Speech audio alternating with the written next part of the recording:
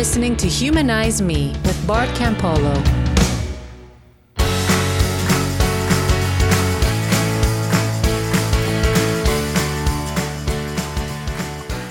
Hi, everybody. Welcome to the show.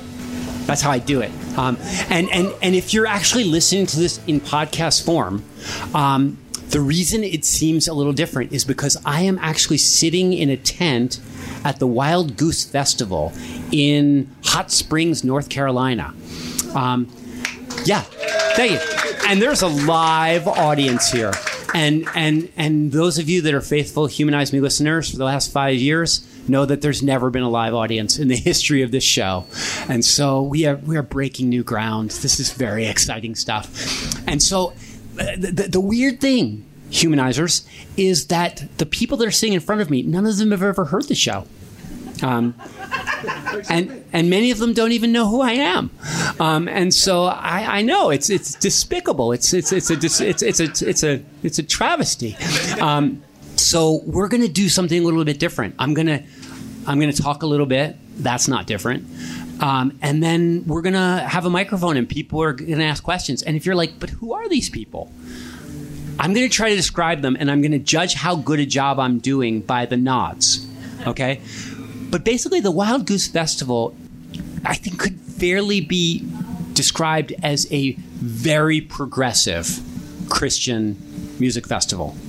Now, that doesn't mean everybody here is a very progressive Christian, or even a Christian at all, necessarily. But that's the roots of it. And the people that started it, they were Sojourners Magazine's types. They were the kind of Christians I was at the end of the journey. These were the people I was hanging around with right before the wheels came off. And so they're lovely people. And they're very, very connected to social justice issues. This is a very LGBTQ friendly environment. All of those things are true. Did I miss anything? Is there anything else distinctive? I'm looking at the audience. Anything else I'm leaving out? No. We're good looking people. Yeah, there are some deluded people here as well, who are saying how good looking they are in a way that is so obviously fishing. So probably, I don't know, it'll be really interesting to see if this is a good podcast, because anyone that knows me from back in the day, and this is funny, I was talking to my son on the phone as I was driving down here, and he said, "You're going to a speaking engagement?" He said, "There's a blast from the past." Because in my earlier life, when I was in the Christian world, like, that was how I made a living. I was a platform speaker. Like, that's what I did. And I used to speak 100, 150, 200 times a year sometimes. And in the decades since I left the church, nobody invites me to speak. I mean, in the beginning, some of the atheist organizations had me speak as a novelty, but then they didn't like me very much. And so I don't get invited to those things either anymore. So I never give a talk anymore, which is fine on many levels. But I loved talking to audiences. I mean, you guys, when we were in Minnesota, right? I liked being in front. Do you remember that? Yeah. Great. I was funny, wasn't I? I was engaging, profound, compelling. Yes, thank you for coming. And so when the thing that happens now is, whenever there's more than 5 people listening to me, I'm so excited. And so I'm just genuinely excited right now. So instead of doing good podcasts, I'm going to shamelessly play to the people that are here, because they're real and they're here. And this is really exciting for me. So thanks for coming. So they've never listened to the podcast. I gave them a little background on the podcast. But the thing to understand is that when people leave the faith altogether, I mean, that's the funny thing about being here at Wild Goose. You might go well, if it's a Christian festival, why do they have you here? And the answer is that the organizers said, there's a certain percentage of people at the Wild Goose that are hanging on by a very thin thread. They started out as kind of good evangelicals. And then the gay thing happened, and they were like, can't go there. And then they moved, and then they moved over here. And then, suddenly they're like, well, I'm picking these verses in the Bible that I think are still true, and these ones I think need to be interpreted away. And they're like, they're on that slippery slope. And 5 years from now, some of the people that are here are going to be where you are. And to be honest, a lot of them are probably really terrified of that, because being part of the church, being part of the Christian community is all they've ever known. And it's an identity. It's a community. It's a sense of purpose. It's a meaning-making engine. And then they said, and then there are some people that are going to be at the festival that are completely firm. Their feet are planted firmly on the ground, but their brother just left, or their son, or their daughter, or their wife. And they're trying to figure that out. And so we wanted to have you there so that they could see, like, in flesh and blood, that, like, you can leave the faith and still be okay. Which is kind of cool, because that means they think I'm okay. But that's ended up, I mean, if I think about what my ministry has been for the past 10 years, I think that's a big chunk of it. It's just trying to communicate to people who are experiencing the most profound loss of their life that there's hope, that there's life, that there's ministry, that there's meaning, that there's fellowship, that there's all these things that they thought, like, now that I'm out of Christianity, all those things are cut off from me, that all those things can be there again. It's just harder. It's harder to make it happen. It's harder to find, or it's harder to create. It's harder to pay for. I often say that being a secular humanist now is sort of like being part of the anti-apartheid movement in South Africa in 1950. It's part of being part of the civil rights movement in the United States in 1945. Like, your movement was coming. It was there. It was small. It was going to do better in the future. But right now, it's pretty lonely. And I think that there's a whole group of people that are really excited about a day when there are congregations for people who want to come together and pursue loving kindness and pursue goodness as a way of life and try to answer life's ultimate questions collectively, without any supernaturalism. And it's not that they're, like, angry or hateful towards supernaturalism. They just can't buy it. And so when they go to your churches, as beautiful and loving and kind as your folks might be, the narrative doesn't connect with them. And so they feel on the outside. And so there's a whole bunch of people out there that are kind of trying to be there, trying to get there. But it's tough for a lot of them. They're in some little town in the middle of nowhere, and they're the only person like them that they know. And half the time they're closeted because they don't even feel like it's safe to say what they are, or what they think, or or what they hope for. And so that's the kind of people, for the last 10 years, that's the kind of people I've been working with. Because when I left, and it's funny, you said when he made that choice. And it's funny because, of course, anybody that ever has lost their faith will tell you there's no choice involved. No, nobody decides what they believe. I mean, we can be convinced, or we can be influenced in different ways by a preacher here, or a scientist there, or a parent over here, or an older brother, or some kid at school. But nobody just decides what they're going to believe. And so when somebody loses their faith like I did, somebody who's sincerely and deeply connected and committed to the Christian thing, it's not a choice. My faith sort of died the death of 1,000 cuts, living and working in inner cities with really poor people. And when I finally woke up and realized, like, yeah, there's nothing left, that was a hard day. That was a hard day. I mean, I was a professional Christian, so first of all, I was out of a job, if I was honest. But the other thing is, like, my whole identity was that those are my people. It's what I did on Sundays and Wednesday nights. That was the narrative. That was my moral code. Like, that was how I answered questions. it was the whole ball of wax for me, as it is for many of you.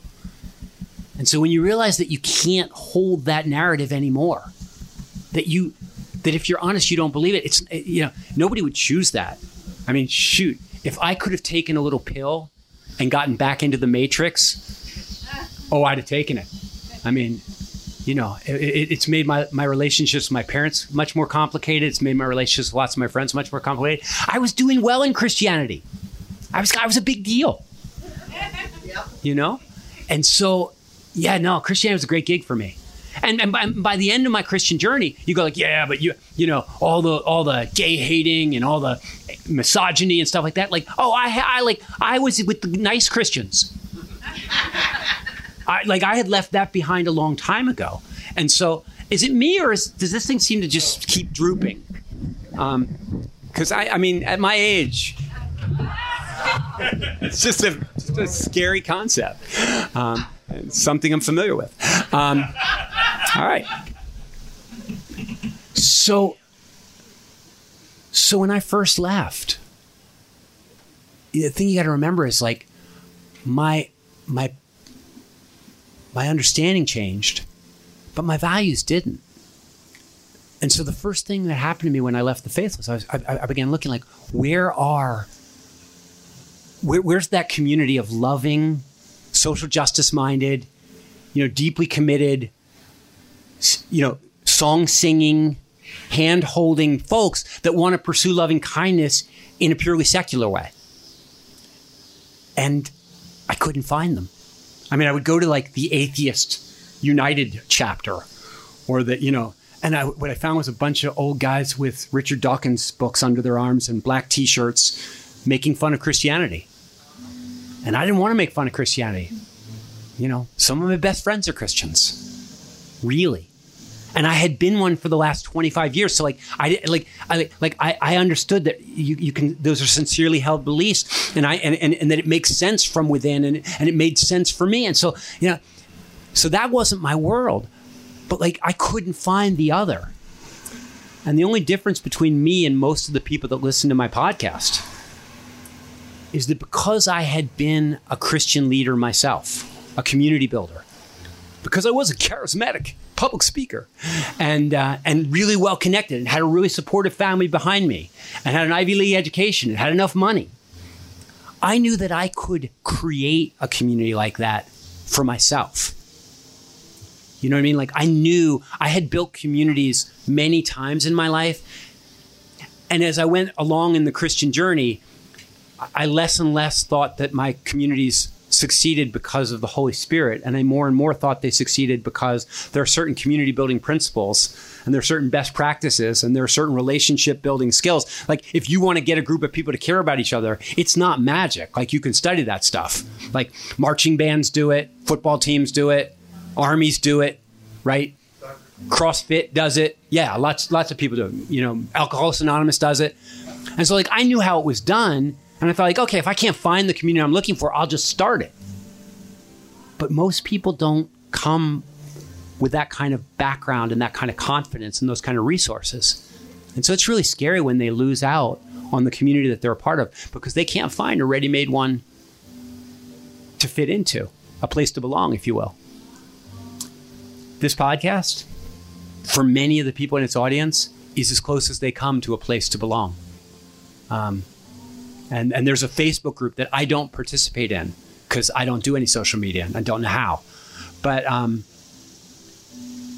they're connected to each other and there's a conversation that's always going on amongst the people that are in our audience because some of them are so incredibly lonesome in their worlds and they're trying to figure it out. So right before we turned on the microphones, I told you about the podcast, and then we turned on the microphones, I told you about it all over again. And I guess the question is okay, friends at Wild Goose, you just met somebody whose whole ministry is trying to build community for people on the other side of faith. You got any questions? Anything you want to know? Because otherwise this will be the shortest episode of Humanize Me that we ever had. Lady in the back, the nice man is going to come to you with a microphone. I can't come too far. Or you can come to him. For those of you in podcast land, a lovely woman is making her way to the front of the room. That's what I wanted to hear. Well, I just wondered if you've read the latest Brian McLaren about the 4 stages of faith development, and would you comment on that? I haven't read the book, but I have talked to Brian McLaren about it. So and Brian McLaren, it's funny, if you're here at the Wild Goose and you say like, Brian McLaren, everyone's like, he's my best friend. He's everybody at this place. Everybody at this place he's their best friend. And he's ubiquitous. Like he's here, he's there, he's every effing where. Roy Kent and Brian McLaren. But for those of you that don't know who he is in the podcast audience, Brian McLaren was one of the early writers and leaders of a Christian movement called the Emergent Church, which was all the people that were trying to get rid of all the nasty bits of Christianity and hold on to the good stuff, and hold on to the narrative and hold on to the we still believe in God stuff. I one time in a conversation with Brian said that I really wish that he would come over to my side. Not because I think there's anything wrong with being a Christian, but because in the Christian world, there are so many pastors and so many caregivers and so many counselors. And in the secular world, there are so few people that have the warmth and the inspirational capacity that he has. And I was like, we could really use you in this building, community building. And he said, I got to stay loyal to my people. And I said, when I see you progressive Christians at Wild Goose trying to remake Christianity into a gay-friendly, inclusive, warm and wonderful, nobody's going to hell, universalist narrative, I always think like, you guys are brilliant and you're smart and you're loving and you're committed. I have no doubt that you can do it, but you remind me of a bunch of engineers trying to take a submarine and retrofit it to fly. I said, I have no doubt that with the proper engineering skills, you can take a submarine and make it fly, but wouldn't it be easier to start from scratch and just build an airplane? And sometimes I think like the Christian narrative, it's a kind of a bloodthirsty narrative. A God who loves you so much that he wants to live with you forever, and he loves you so much that he will burn you forever in hell if you don't accept it. The idea of a God who can only forgive if he kills somebody. And I know there are ways of interpreting around all of that stuff because I did it in the latter part of my Christian journey. I found a way around all those problematic verses and all those problematic concepts. But I was always aware that I was doing sort of intellectual and spiritual gymnastics, if you know what I mean. Trying to reinterpret a verse so that it works in a certain way. I watched my mom do it around the LGBTQ issue, because she really wanted the Bible to be a gay-friendly book. And you can be a gay-friendly Bible carrier, but like you got to work around the book. And like if you don't think you have to work around the book, like then you're playing a different kind of delusional game than I think. It's not there. It's not there. It wasn't in part of that culture. And so when I see Brian talking about kind of the stages of faith and everything, sometimes I think like, why hold on to all that stuff? Like, if you really just want to come up with a this world religion, a religion that teaches on the basis of the manifest qualities of nature that we should love each other and try to preserve life for its own sake. If you want to do that, like, let's just start from scratch and do that, because the epic of evolution, the story that all people all over the world sort of share about where we come from and how things work, the way things are, that's a really good narrative to promote the idea of love as the best way of life. Love is the most excellent way, to quote somebody. And ultimately, I think what Brian would say is, I have a lot invested in my faith. I have a lot invested in this community. There's a tremendous amount of people in this community who will never, like somebody like Brian, if he lost all of his faith like I did, he'd be fine. He'd be fine. He knows enough science. He's seen enough of the world. He's had enough experiences of human community building that he could, like I have, come up with a secular humanism that would be compelling and inspiring and beautiful and that would draw people. He's fine, but he's very well aware of the fact that there are a whole lot of people in a whole lot of churches that if they lost their faith in that narrative, they wouldn't be fine. And so what he's committed to doing, it seems to me, is trying to shape the narrative and shape the church in such a way that those people who are going to stay in there can love gay people and can feel good about their lives and can feel good about their kids that don't believe and can have this kind of expansive faith that he's got. And I think that's a really wonderful project. Rob Bell is on the same project. Pete Rollins on the same project. Like, all my friends are on the same project, and I hate them all because they're having so much fun. They're all together, and they can still make a living. And it's when you leave it all together that there's not a whole lot out there. The problem is, to be honest with you, is the progressive Christian movement is really a great movement for all the people that grew up in church. But your kids, your grandkids, if you've been studying statistics, I work on college campuses. Most of them don't believe. They never buy in. And the question is, who's going to create a community for them? Who's going to create songs for them? Who's going to preach sermons to them? And the difficulty is that if all of our best leaders are spending all of their best energy trying to make this narrative work for the people that are left in it, to quote your Jesus, the fields are ripe for harvest out there. There are a whole lot of secular young people who are not yet committed to love as a way of life. And they are easy to reach. And they are easy to evangelize. They are easy to win over.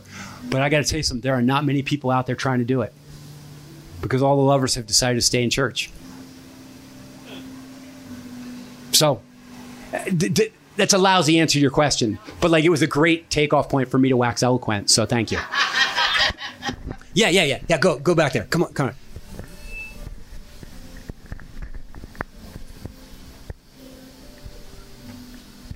Who helped you as you were transitioning out of the faith? And how can those of us who choose to remain in the faith help folks who are transitioning out? What a beautiful question that is. Yeah. Who helped me? It's funny. I think the guy who helped me most, he still listens to this podcast. And so I will call him out by name. And that's my friend Richard Stasinski. At the time when I left, when I had a bike crash that was kind of the final straw for me. What happened was I was riding my bike. I don't remember the crash. I just remember waking up in the morning, getting on my bike, and I remember waking up in the hospital. And evidently I went off the road at about 40 miles an hour and went into a tree. Wear a bike helmet because mine saved my life. Shattered the helmet, but saved me. But for about a month, I couldn't think straight. And when I recovered from the accident, I remember sitting with my wife and saying, I'm pretty sure that my personality's in my brain. Because if you smash my brain against a tree at 40 miles an hour, I change. And I said, you know what? And I'm pretty sure that I'm going to die because I just almost did. And I think that when I die and this brain breaks down, I don't think I'll exist anymore. I think this is it. I think this is all we get. And my wife looked at me and she said, yeah, I've been thinking that for a long time. She said, I think you better stop being a professional Christian because there's nothing left. And so that was, when that was happening, I was working for a little nonprofit.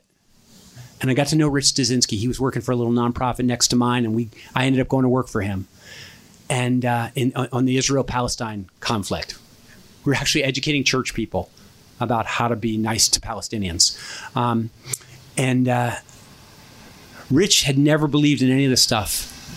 And when I left the faith, he gave me a little book called The Great Agnostic, which was a biography of Robert G. Ingersoll, who none of you have ever heard of, and who was the most famous speaker in the world, in world history in 1890.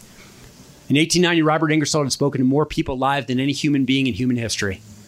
And And he was known as the great agnostic. And he was a popularizer of Darwin who ran around giving winsome speeches, challenging people to think differently. And even church people loved to listen to him because he wasn't just a secularist. He was a feminist, an animal rights activist, an environmentalist, an abolitionist. He was a beautiful human being with a beautiful family who loved him to death. And Ingersoll could preach secular goodness. And Rich said, I think you should read this book. And I read it. And for the first time in my life, I saw what I was looking for and I wasn't finding, which was somebody who could take just the narrative of nature that says we're born and we die and that's it. And could tell that story of how human beings came to care for each other and where our love comes from and how it all works in such a way that it inspired people to want to become their best selves. And I was like, that's what I want to be. I want to be an evangelist of love like Robert Ingersoll. The next book Rich gave me was a book called Good Without God. And it was written by the humanist chaplain at Harvard University, a guy named Greg Epstein, who was much in the news recently because he's now the president of all the chaplains at Harvard, but he's the humanist chaplain. First time they've ever had that. And Greg's book was called Good Without God, and that was what I was looking for. So I flew out to Boston to see what he was talking about. And I walked into this youth group that he was running, this campus group. And it was like any youth group I'd ever been in. All the Young Life chapters I'd been to, every church youth group. It was like a bunch of nice kids hugging each other and swapping books and talking about a missions trip they had gone on the week before. And they sang, and they were just like youth group kids. The only difference is that they were pursuing goodness in a completely secular way. And I thought, that's what I want to do. And Rich sort of set me up. Rich set me up with Greg. And Greg ended up helping me get the job to be the humanist chaplain at USC, which was the place where I learned how to build a secular community in a humane way. And so it was really Rich who turned me on to both the big narrative, and they also turned me on to this is how you do it in real life. So yeah, if you're out there, Rich Stasinski, this is all your fault. Yeah. As believers, I think that the most important thing that if you're at Wild Goose, almost certainly you've done the most important thing that you can do. And that is that you've traded in heaven and hell for a God who's going to save everybody in the end.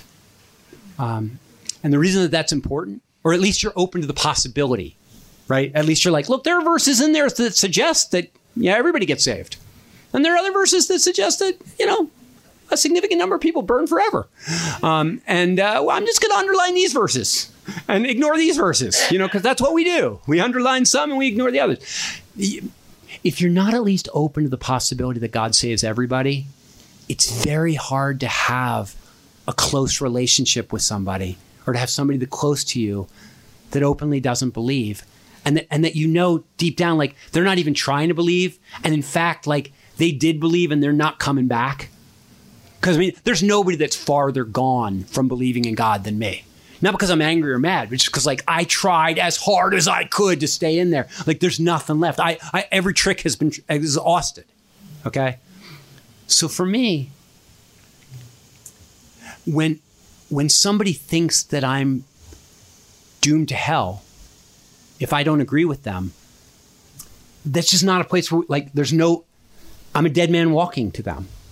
And it's very hard for them to, for instance, if your kid or my kid found a fellowship like the one I had at USC, all these nice kids reading books about, science, reading books about listening skills, scientific approach to how you can understand people better, communication stuff. And they're like, how do we apply that to our relationships? Oh, I can use this on my mom and we'll have a better conversation. Or they read something about the way in which social media affects our relationships. And they go well, I'm really committed to loving relationships. So I'm going to have to change my social media habits. And they're using science to pursue loving kindness.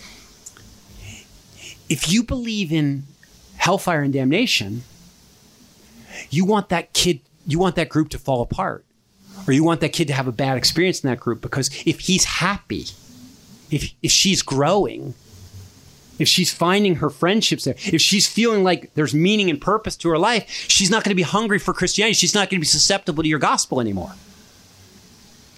And so the question is, do you want people to have the fruit of the Spirit, or do you want them to buy into your name brand?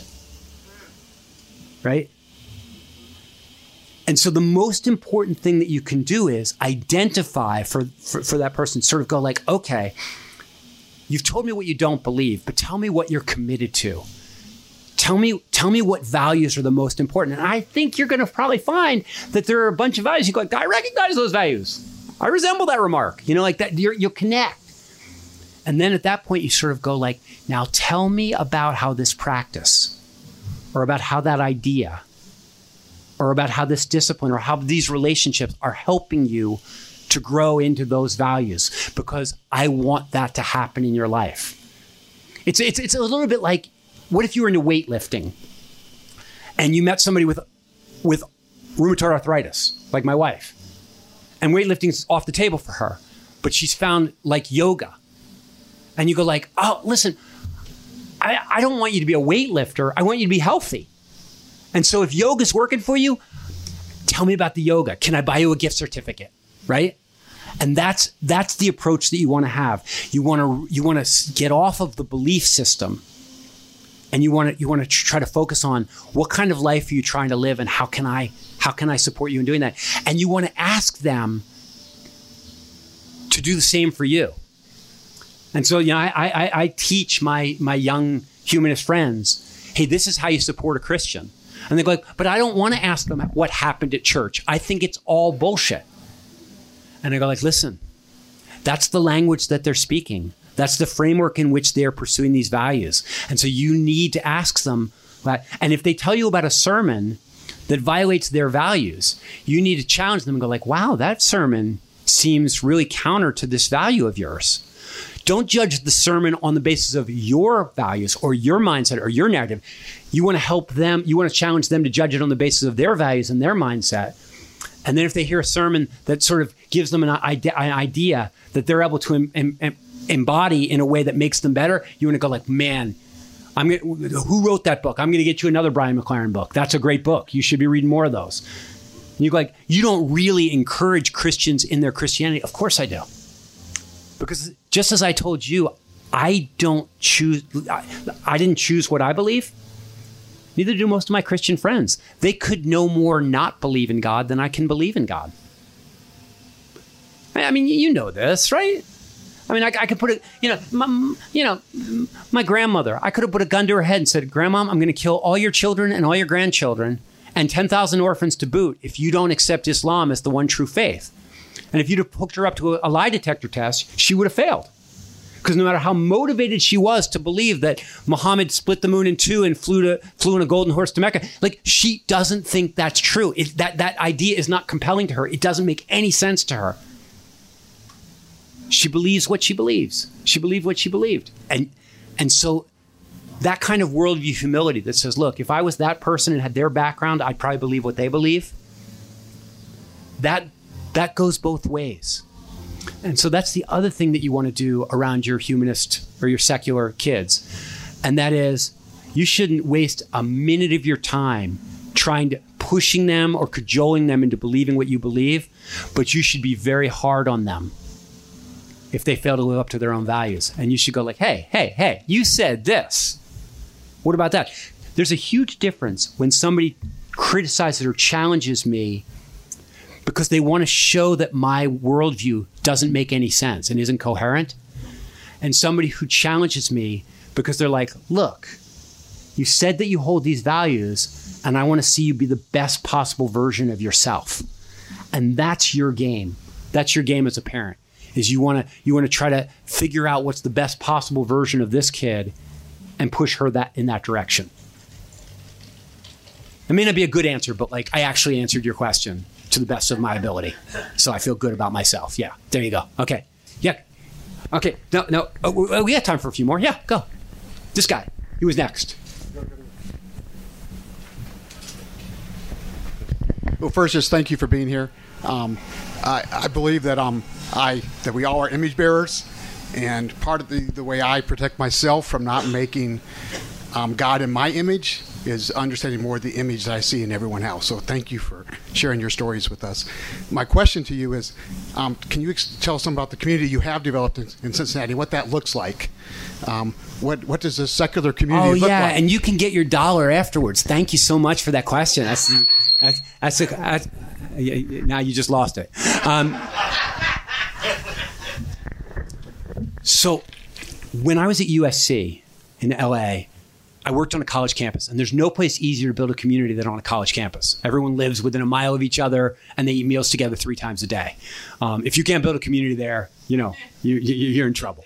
But when I moved back to Cincinnati, the school that I first started to try to work at was the University of Cincinnati. It's a commuter school, and it's a cold weather climate, and people are in.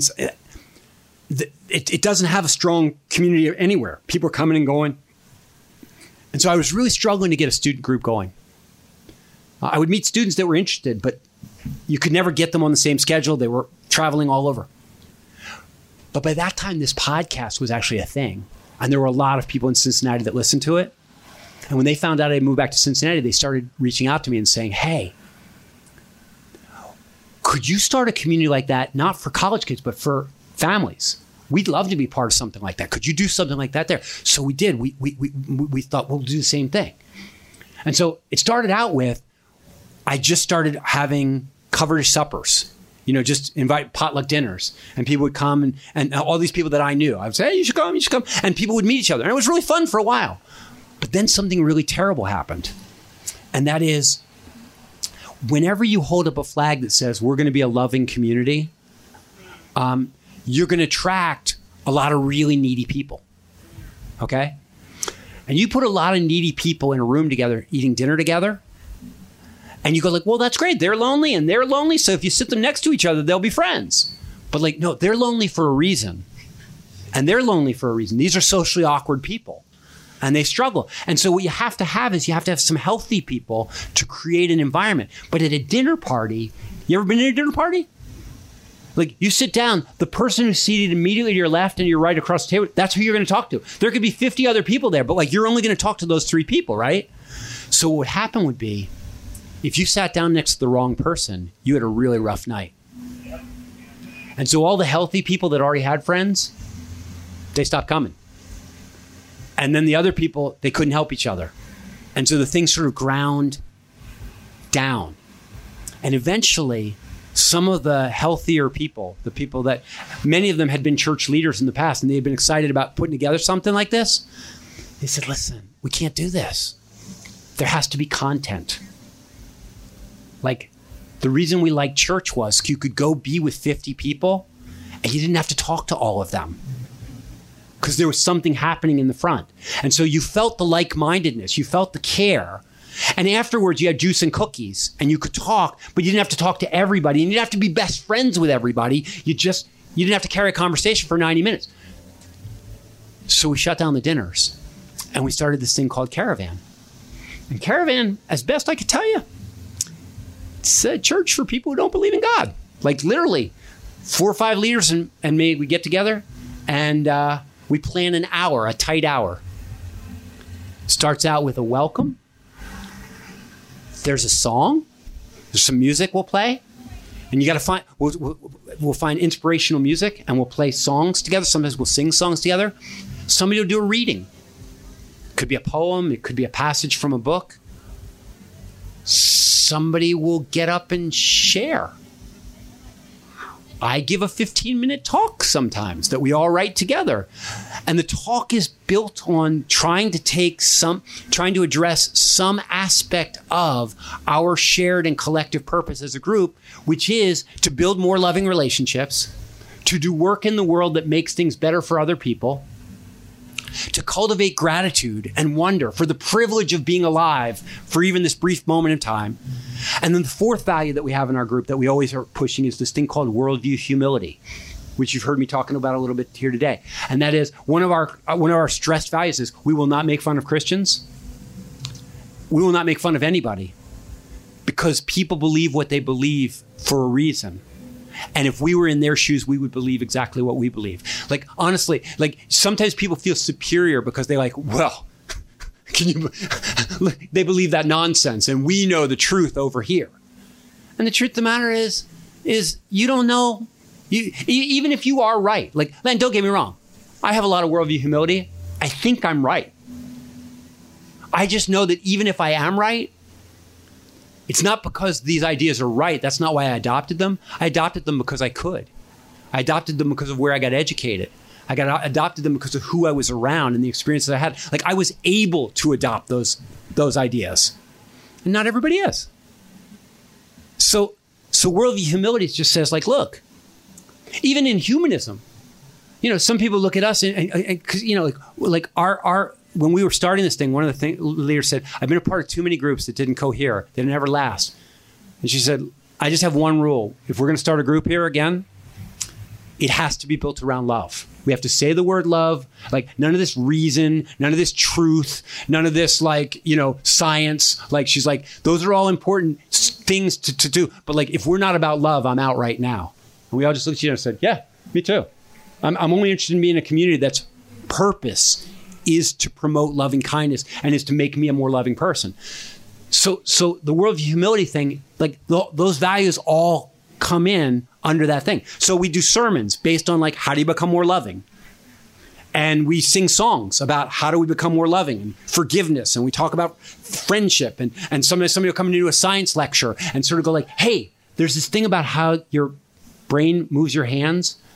And the more you understand it, the more it's just like, you all move your hands, right? Do you know why or how? It's unbelievably complex. It's just this thing. And like, just the evolutionary process that just gives you the ability to move your hand, let alone the eyes that are able to see you moving your hand, are so astounding that if you reflected on them for any period of time, you would end up just going like, oh my goodness, life is so much more fabulous than I even understood. And you go like, well, what would be the point of giving a talk where at the end of it, you just feel like your life is more valuable than it was at the beginning? And you go like, are you kidding me? What did you guys used to call it? Worship? Yeah, right. Right? Adoration, celebration, you call it whatever you want to call it. I just call it wonder. Like, I just want to, and you go like, yeah, but what does wonder have to do with love? And the answer is, every psychological study will tell you that when people have just had an experience of awe or wonder, if you, like you could send two people up to look at the Grand Canyon. You can send a group of people, and on the way up, you put a dummy in the crowd who falls down and spills all their papers and pencils, and a certain percentage of people will stop and help them. The next group of people you send up, have them walk up, look at the Grand Canyon, and then on the way down, have the person fall and drop the stuff. And guess what? More people will help them. More people will help them. The act of awe and wonder makes people feel more connected to each other. Makes them feel more connected, like I'm part of oneness. That's why I'm a big fan of psychedelic drugs. Because when people use psychedelic drugs, they often have experiences that make them feel connected to nature, and they have something they call the ego death, where they're unable to differentiate between themselves and the world around them. And when they come back out of that experience, that non-addictive, non-invasive experience, when they come back out of that experience, they feel more connected. And you're like, well, what does feeling more connected have to do with having more loving relationships? Only everything. So, if I told you about a substance that could make you a more loving person, would you take it? Well, you would if you were committed to my value system. If I told you that if we all held hands and sang and ate together, that we would feel more connected to each other, would you do it? If I had science, if I had data that would suggest to you that holding hands and singing songs together will draw us together, that's my caravan group. It's a group of people that are like, listen, you explain to me how to be more loving, because that's our shared commitment to each other. And it's delightful. I got to tell you, like, I go on Sunday mornings, I help organize it, but at the end of each Sunday morning, I have an experience that I seldom had when I was running church services, in which I come out and I go like, I don't just feel good because I created an experience for other people. I feel genuinely like that was uplifting to me, because when I was doing the church stuff for most of the time, I was preaching stuff that I knew I could sell, but it was very hard for me to buy. And the narrative that I peddle now It's easier because I fully buy it, and that means it's able to touch. I'm able to be reached by the same stuff that I'm creating and that I'm encouraging, and so it's very exciting. It's very exciting. It's also really fun to do humanist evangelism. It's way easier than Christian evangelism, because in Christian evangelism, you go and you befriend somebody, and you convince them that you and your friends are the nicest people they've ever met, and they say, "I want what you've got." And then they go, "What do I have to believe?" And you go like, "Well, actually, you have to believe quite a few very difficult and complicated things, Trinity and something like that." Humanism is just the same thing. You go and you connect with somebody who's hurting and lonely. You bring them into your community. They go, "These are the nicest people I've ever met." They go, "What do I have to believe to belong?" And you go like, "All right, you don't have to believe in anything. You just have to share these values." And they go, "I'm in." It's so much easier. So much easier. Yeah. So that's our little community. And when we started out, we were doing it in my living room. And then we got a cool facility. And then COVID happened. And we lost everything. And lost our facility. And we couldn't get together in person. And we weren't established like a 10-year-old church with staff and all that stuff. And never will be. There's no money in this stuff. And so as a volunteer organization, the whole thing collapsed. And now we're just restarting again. Trying to find a new place to meet, because ultimately, especially for secular humanists who have been starved of any kind of physical fellowship, being together in a room together, that's the whole ball game. Nobody's interested in virtual. That virtual shit doesn't work for us. Amen. Yeah, or maybe for anybody. Okay, listen, I've talked way too long. This is probably the worst podcast any of my listeners will have ever heard, because the podcast is usually good because the people I'm talking to are so great. It's just me. If it's just me, well, you've probably had enough. Is there anybody else that's got anything compelling that they want to throw into the mix? We got about 5 minutes. Yeah. Okay, go. You do. If you want to be compelling in the mix. All right. Bart, you brought him up just a few minutes ago, but so at this point in time, what do you do with Jesus? I mean, the historical Jesus. I mean, does Jesus play any part in love at this stage of the game for you, or is it's funny, a non-entity? I always had a really tortured relationship with Jesus, and I'll tell you why. Because Jesus is such an iconic figure that you. Like, which Jesus? You can make him whoever you want him to be. Yeah. You want to, like people, we always had these bracelets, WWG, what would Jesus do? And first of all, it's like, how would I know? I have like a handful of stories that are told from different perspectives about, like, I can't tell you what my mother would do, and I know her really well. It's like, so the idea that I have an insight as to who Jesus really was. Everyone's like, how many Christian books are there this is who Jesus really was, and so the first thing is I never had any direct access to Jesus. He's a historical figure. If there's anything I know about historical figures, it's that you can, if anybody ever had a magazine profile written about them? Because what I can tell you is they can take the same quotes and make you look like a sinner or a saint. They can do whatever they want with you. And so the idea that Jesus is this static figure that this is it. Jesus is always open to interpretation. And so when somebody says to me whenever somebody says, "What about Jesus?" I always say, "Tell me about the Jesus you believe in." And they tell me. And when they tell me, I don't know anything about Jesus, but you know what I know a lot about? Yeah, I know a lot about who they are, because we project onto Jesus whatever our most closely held values are. Okay? So the thing for me is the reason Jesus was relevant to me was because he was God. Was because he had risen from the dead. You go no, it's forget that stuff. It's just the great moral teachings. And I go with all due respect, Jesus' teachings they're great, but all the greatest of Jesus' moral teachings, lots of other people said the same stuff. I don't find the uniqueness that everybody's telling me. Now, if that's God, if he rose from the dead, if he died for my sins, I guess that puts it on a whole different level. But the teachings themselves are some of them are really compelling. Some of them are really scary. But all of them are open to interpretation. And they all we've got however many people we've got here, we've got however many different visions of Jesus.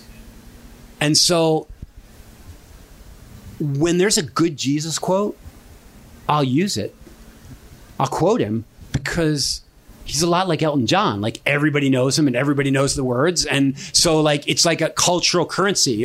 Carl Jung, collective unconsciousness, right? Like he's part of the fabric of Western society.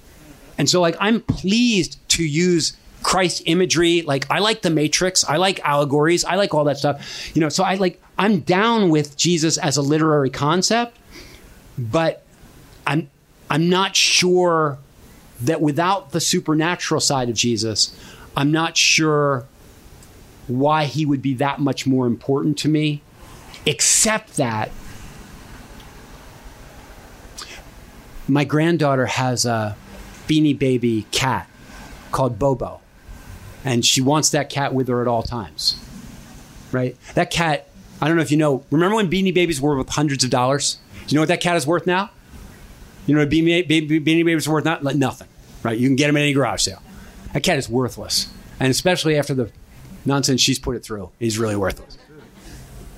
But I'll tell you what, I will drive across town if she leaves Beanie Baby somewhere to fetch Beanie Baby, because the Beanie Baby has no intrinsic value to me.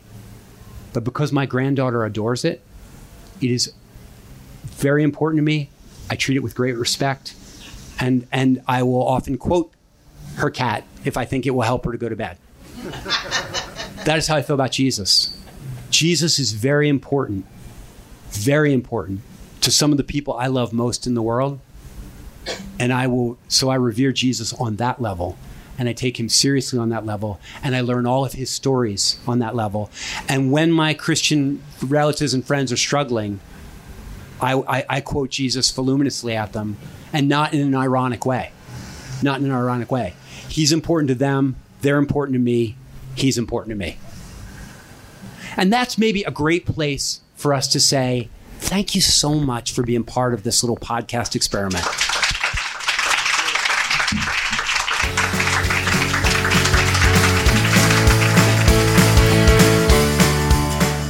For more on Bart, go to bartcampolo.org. If you like this podcast, please consider supporting it every month and get extra content for it. Go to patreon.com/humanizeme. Our patrons do make the show happen. Follow us at Humanize Me Pod on Twitter and Humanize Me Podcast on Instagram. You can also join other listeners on our private Facebook group. Just search Humanize Me on Facebook. To ask your own question on the show, leave it as a voicemail at 424-291-2092. That's 424-291-2092. And finally, please review us on iTunes. It really helps. Catch you next week. Humanize Me is a production of Jux Media. You could be larger than life, bigger than the world, living out the hopes and dreams of every boy and every girl. You could fly higher than the sky, shine brighter than the stars. You can have all you ever